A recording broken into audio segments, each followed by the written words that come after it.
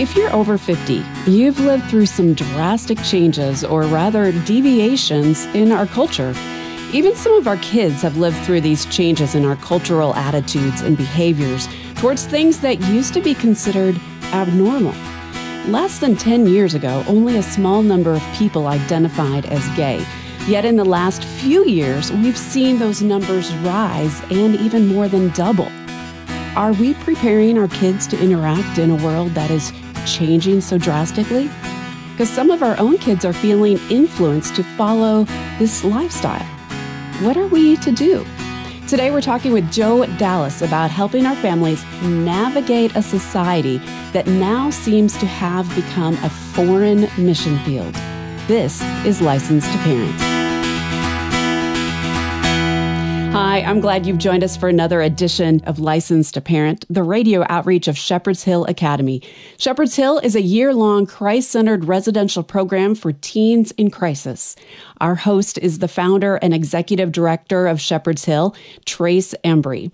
Trace is also the author of The Miracles of Shepherd's Hill, and I'm Michelle Hill.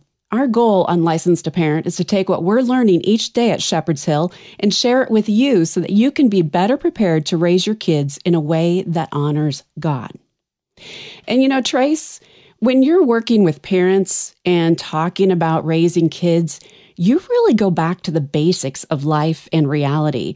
And one of the verses that you often quote is Psalm 11:3, and that is, "When the foundations are being destroyed, what can the righteous do?" Many of life's foundations are being destroyed today. You see this playing havoc with parents and how that they navigate their parenting experience, don't you? Yeah. That may be the understatement of the year. I remember back in the day hearing debates between parents as to whether, their boys and their girls should be even playing together, whether it be sports or, whatever. I never really thought much about that. But today, we can't even define what a boy or girl even is anymore, all the way up to the Supreme Court. We've also forgotten terms like sin and righteousness while making up new terms and redefining old ones to fit the narrative of those who just want to do what they want to do when they want to do it. This kind of postmodern and relativistic thinking has permeated all aspects of our lives today. But when our sexuality gets redefined, whether it's genders or behaviors, we're messing with the very foundations of life itself. But the purveyors of all this, know that twisting language is the most effective way of slipping things past the goalie. And of course, when people with more letters behind their name than critical thinking skills crusade to have this stuff taught to little kids, while both parents are, preoccupied making a living, a lot goes unquestioned and unchallenged. And parents, we've got to wake up and see the utter insanity of all this. And then we've got to wisely do something about it. I think today's guest can help us do just that because there's just too much at stake here. Yeah, there is a lot at stake here. And that's why we're talking about this topic with our guest today. And our guest, by the way, doesn't shy away from talking about the hard topics of sexuality and what is going on in our culture today. Our guest is Joe Dallas. He is an author, conference speaker, and ordained pastoral counselor. He directs a biblical counseling ministry for those dealing with sexual and relational problems. He also works with their families as well. Joe says that one of his greatest joys is seeing people's lives conformed to God's will. Joe has also authored 6 books on human sexuality from the Christian perspective, and his new book is Christian in the Counterculture. Welcome, Joe. Great being here. Thank you. Joe, I just made the statement that there's too much at stake not to be wisely dealing with a mindset or a movement that appears to be going after our kids. As you see it, what exactly are some of these things that are at stake?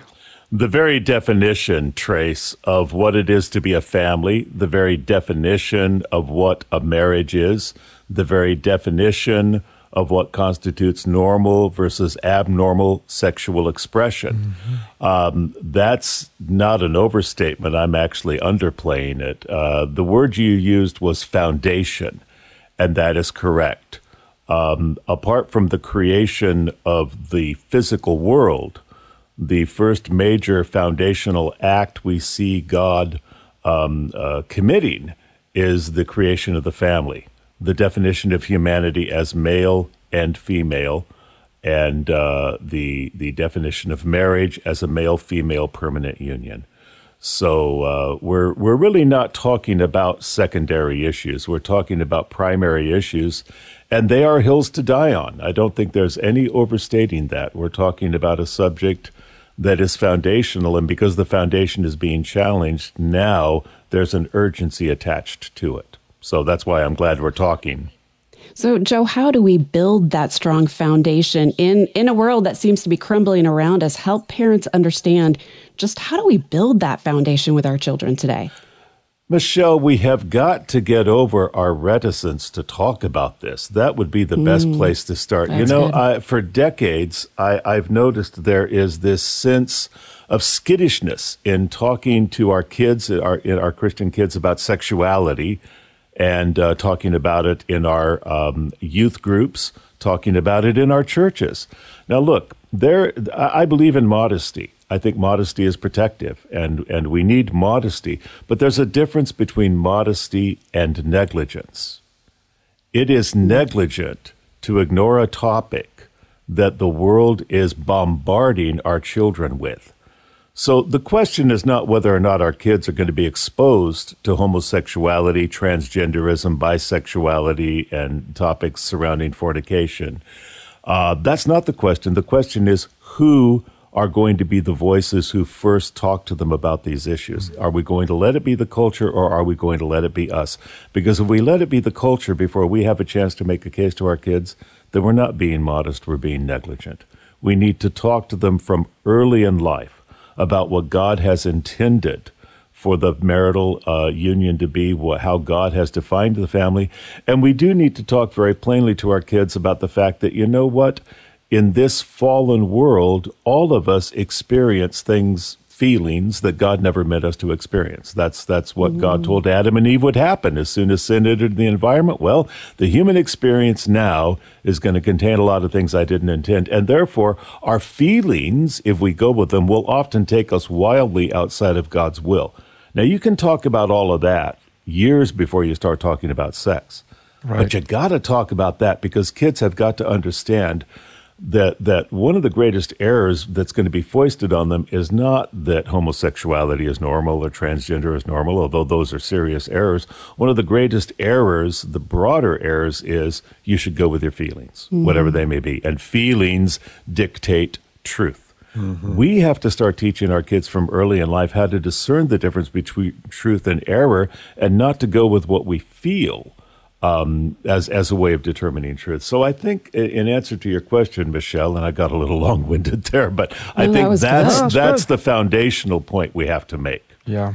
But are we kind of forced? I mean, I've taught my kids from the time, they were very young. People looked at me cockeyed when I would tell them, look, I'm talking to my kids about certain things. But I never really I was never really forced to talk about all the perversions in sexuality.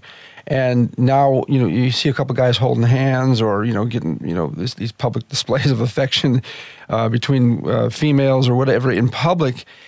And, you got a young kid and you've talked to them about all the right things and they see this going on.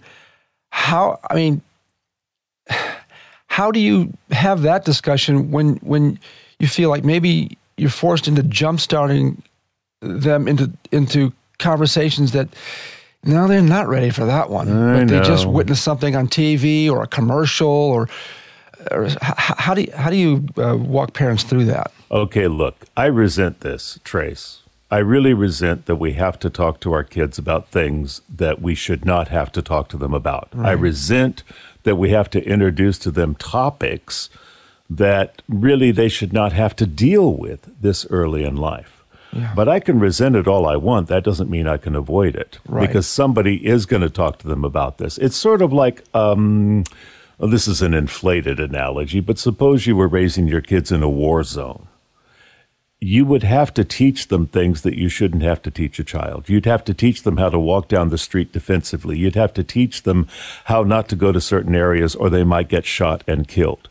Right. Yeah, that's a terrible thing to have to say to a child. But you know what? If you want your kid to survive, you're going to give him the information he needs to navigate that dangerous world.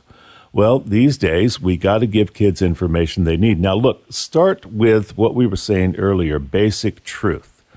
Because I remember in my early days as a Christian being taught that if you learn the Word of God properly, if you understand truth, then you'll be able to spot a counterfeit when it comes your way.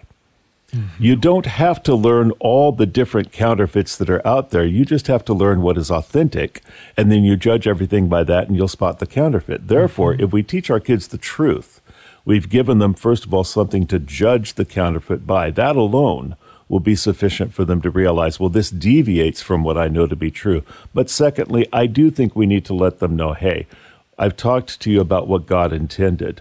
Now, you're going to see a lot of things that God didn't intend. You're going to see guys holding hands. You're going to see women say that they think they're a man, so therefore they are a man. You're going to see a lot of deviations from this.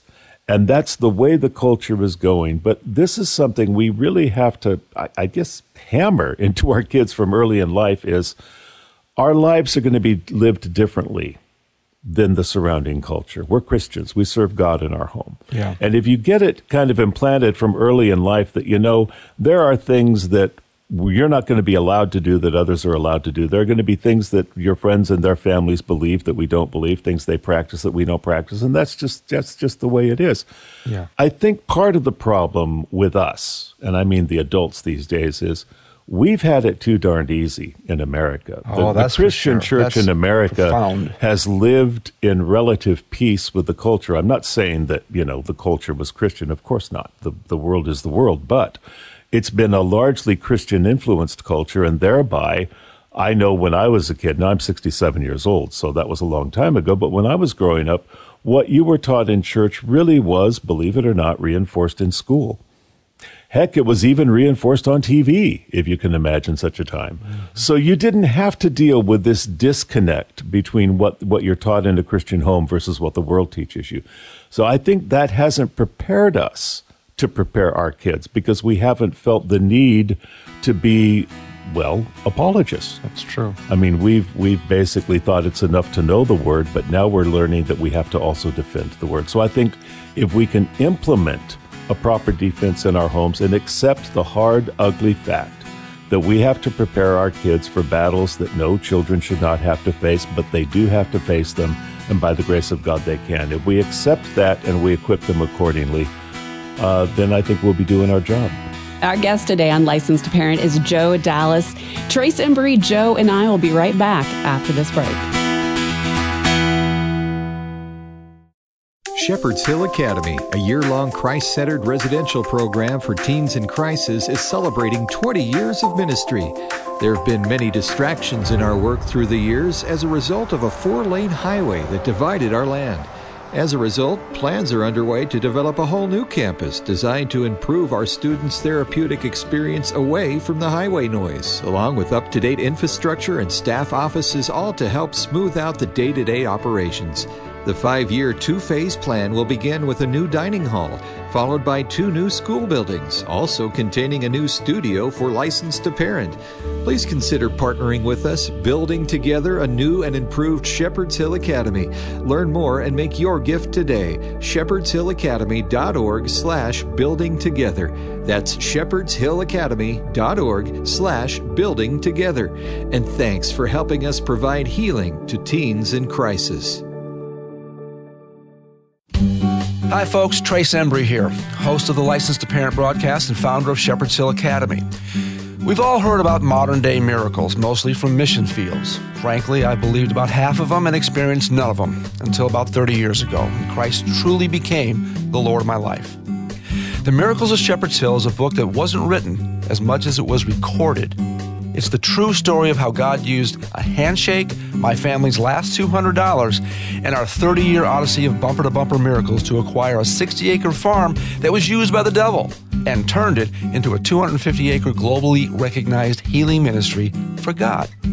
I want all people to know that Jesus Christ is still in the miracle-working business for those submitted to His word, will, and way, and who properly understand what faith truly is. The Miracles of Shepherd's Hill, an extraordinary odyssey of divine interventions by Trace Embry.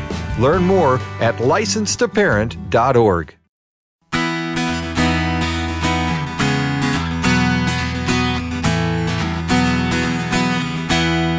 Welcome back to Licensed to Parent, the radio outreach of Shepherd's Hill Academy. Shepherd's Hill is a one-year residential program for teens in crisis. And today we're helping you, the parent, think through sexuality and our culture. Our guest is Joe Dallas. Joe's latest book is Christians in a Cancel Culture. Well, Joe, in our postmodern relativistic society where everyone's doing what's right in their own eyes today, is there any such thing as a sexual perversion anymore? And if there is, who gets to define it? Well, you know, Trace, if you keep moving the goalpost, it's impossible to know when you've scored. And I think that's what we're seeing today is the erasing of any standard by which we can determine what is normal versus abnormal. That began largely with the redefinition of the permanence of marriage when we introduced no-fault divorce. And then we introduced as a culture the idea of legitimizing sexual relations before marriage. Then, of course, the normalization of homosexuality, the normalization of transgenderism. And now we are verifiably on the precipice of normalizing pedophilia. Well, that was my next question. Yeah. I mean, that's exactly where I was going. Over and over for years, I've been hearing proponents of the LGBT movement say that they're not pursuing our children and that it was, insulting to them to be accused of such a thing. Am I wrong to think that that's exactly what's happening today? Because I've talked to a lot of people who said that's where this thing is headed. They're not going to be satisfied with gay marriage. They're not going to be satisfied with a society believing the obvious joke that men can be women and women can be men. They don't want to stop there. Trace, I think it's the same concept of leaven spreading, a little leaven leavening the whole lump. Let me give you an example. Back in the 60s, as a culture, we introduced the idea of swinging and the idea of fornication being rather legitimate and even cool. Now, most proponents of that were not supportive of homosexuality, but that redefinition led to a further erosion to the point that pro-gay advocates could step in and say, well, if you've legitimized sex outside of marriage, why not include homosexual sex? Now, by the same token, most homosexual advocates in the 70s and early 80s were not proponents of transgenderism. I myself was a very active part of the gay rights movement from 1978 to 1984. And I got to tell you, Trace, when I was part of that community, most of us considered it an illness if you really thought you were born in the wrong body. It was not a gay and transgender movement. We were tolerant of transgender people, but most of us believed, hey, you got a real problem if you really think you can just change your sex. That's impossible. Now, by the same token, most gays and transgenders would not be sexually interested in children, and most of them probably would not approve of sex between adults and children. But the logical outcome of this ongoing redefinition and erosion is the introduction of pedophilia, because whether or not gay rights advocates wanted it to happen or not, pedophile activists have jumped on all of the arguments used by the gay rights movement to legitimize pedophilia. So the playbook keeps getting handed down to a new group. The swingers playbook got handed to the gay rights activist. The gay rights activist handbook got handed over to the transgenders, and now the transgender handbook is getting handed over to the pedophile activist. Just the names are being changed, but the playbook is still basically the same, and that is the logical outcome of this constant redefinition. Now, what is favorable to us? I've often said madness is an opportunity for credibility, because the madness of the times has a lot of people, and I mean non-believers, asking, hey, are we going nuts? We are. When a person like Bill Maher can go on his HBO show and say that there is something extremely weird about the direction the transgender movement is going, you got to say, okay, now there are some hopeful signs here, because that means that those of us who are saying, hey, may I have your attention for a minute? There really is a standard for normalcy. We have a creator. Our creator created us with intentions, and if you're interested, we'd like to talk to you about what those intentions are. People become more amenable to that when the times are crazy, and even if they are not believers, when they look at the idea that their children might be encouraged to mutilate their own bodies without their parents' permission. Now, that gets parents to rethink this whole idea of the church is the enemy and we should just trust the public school system. So again, I think the times of madness are horrible, but they are an opportunity for a new season of credibility for the church. We need to step in boldly and take advantage of that. Amen. Amen. You know, there's a statement, the mind can always justify what the heart has already accepted. How does this statement play into the equation as to why masses of otherwise perfectly sane and prudent individuals now believe what credible science and biology has debunked from the beginning? Well, I think we've got a combination of things going on. Trace, it's a mixed bag. I think that there are true believers, people who really do believe that whatever the heart wants is legitimized by the wanting itself. Right. I remember when Woody Allen was found out to have been establishing a relationship with his adoptive daughter, how scandalous that was. And he said, well, the heart wants what it wants. That was an honest statement about fallen human nature, and he was unfortunately going with it. But that is true. But I think that there's also something intuitive that tells us, wait a minute, something is wrong here. And that's why I think a lot of people are not really believing this, but either they feel intimidated by the sheer force of the movement, or they feel as though they need to go along in order to be successful and accept it. And I got to tell you, in these days, a lot of kids are going along with it because there is a status to be obtained now by saying you're trans or gay or queer or asexual or bisexual. You will be seen as brave. You'll be seen as special. You'll be afforded a label that gives you status and privilege. And for that reason alone, we read stats now about, these higher percentage of kids who are identifying as queer or LGBTQ. Well, I don't believe they are. But I believe they know that if they will adopt that label, that will open up doors to them that wouldn't otherwise be open. So for all of those reasons, I think we have this increase in people embracing all of this. But I think, again, there is also the fact that God has written on the human heart, and this is a good thing. God has put a certain consciousness in the human heart, even of the unsaved. Yeah. And that consciousness testifies against all of this. Now, in some cases, that consciousness will open up a person to the truth. In other cases, it will make them hyper-defensive. Nobody can tell me that people who feel good about themselves need to force other people to agree with them. When I see transgender activists and gay rights activists demanding that you agree with them and validate them, I see people who are not at all sure that they're right. Yeah. Well, we got a proving ground here at Shepherd's Hill that gives evidence to everything you're saying. We kids, once they're kind of out of the culture for a little while, and they're here for a year, they're unplugged, digitally unplugged, no running water, no electricity, they build the communities out there in the woods. And they come to their own conclusions, and there's no reparative therapy going on here. We never had to do that one time. But they do, it's almost like they're getting a brain purge while they're here, a heart purge, certainly, the blood of Jesus who washes dirty brains and all that stuff. But no one's forcing anything on them. They come to their own conclusions, and that's when the lottery's been won with these kids. Genuine relationships. They realize, well, I can love someone of the same gender without having to go to bed with them or her. So it's wonderful to see, and it's frustrating for me when I see the masses out there who are believing so many lies. And can you give me one good reason why kindergarten kids need to be subjected to transvestites or transgender people following their proclivities in their public school classrooms, while Christians would never be afforded the same opportunity, even pass out Gideon Bibles anymore? Again, though, this is kind of a soapbox issue to me, Trace. You're right. Kindergarten kids are being taught all of this.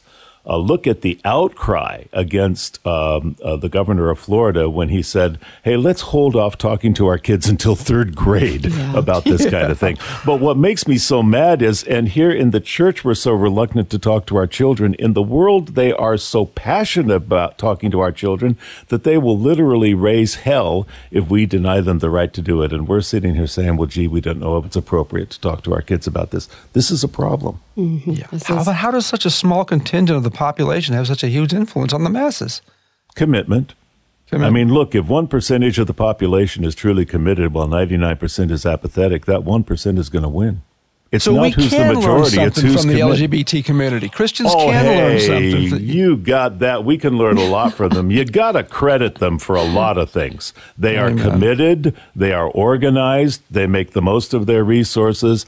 They know something we don't seem to know. They know how important the issue is. In our churches, we're still wondering whether or not we should even address it. They know they should address it. They've known that for the last 50 years. That's why we are where we are as a nation. Unbelievable. Why do we seem so scared of being canceled and not liked? And yet this other side, they're not scared. They're just rushing into this battle. How do we put on this armor so that we can rush into the battle and not be so scared of being canceled? Michelle, we have to rethink what it is we're here for. Are we here to get people to like us, or are we here to share life-giving truth? You look at the early church and you don't see them wringing their hands over this type of thing. They had a sense of urgency about the gospel and about discipleship. So they did not seem to worry much about how well they would be received. They worried about clarity. So they did not seem to worry much about how well they would be received. They worried about clarity. Did I make the message clear? Did I give the truth? I think we have to think, okay, are we ambassadors? Or are we just hosts and hostesses at a party? If you're an ambassador, you have a message. You're trying to build goodwill, of course. I mean, let's not be jerks. I do think some of the most obnoxious things I've heard from many people have come from Christians talking about these issues. So I get it. Yeah. We've at times been very irresponsible. But I think that an ambassador recognizes the top priority he has is to be faithful to the person who sent him. Yeah. While making goodwill towards the people he's sent to. And if we can keep those priorities in mind, I think we can get over our reticence. It's like Peter and John said, look, we're not trying to make trouble, but whether it's right to obey you more than God, you decide. But for us, I know we feel we ought to obey God rather than man. So there you go. Well, Joe, it's been just a pleasure to have you on Licensed to Parent today. Thank you so much for your time. Thank you so much for having me. Always a pleasure talking with both of you. And God bless you what you're doing. Our guest today on Licensed to Parent has been Joe Dallas. Joe wrote the book Christians in a Cancel Culture. If you're interested in learning more about Joe and his ministry, go to joedallas.com. Thanks for listening to Licensed to Parent. Licensed to Parent is an extension of Shepherd's Hill Academy, our year-long Christ-centered, wilderness-based residential program for troubled teens. You can learn more about this ministry to teens and their families at our website, licensedtoparent.org. Shepherd's Hill Academy is expanding our campus, and we need your help. Would you consider giving a financial gift? A gift of any amount to Shepherd's Hill brings hope and healing to families in crisis. You can give securely online by clicking the donate button at the top of the page when you visit licensedtoparent.org. Thanks to our team for making today possible. Daniel Fazina is our guest relations. Our producer is Rich Rosel.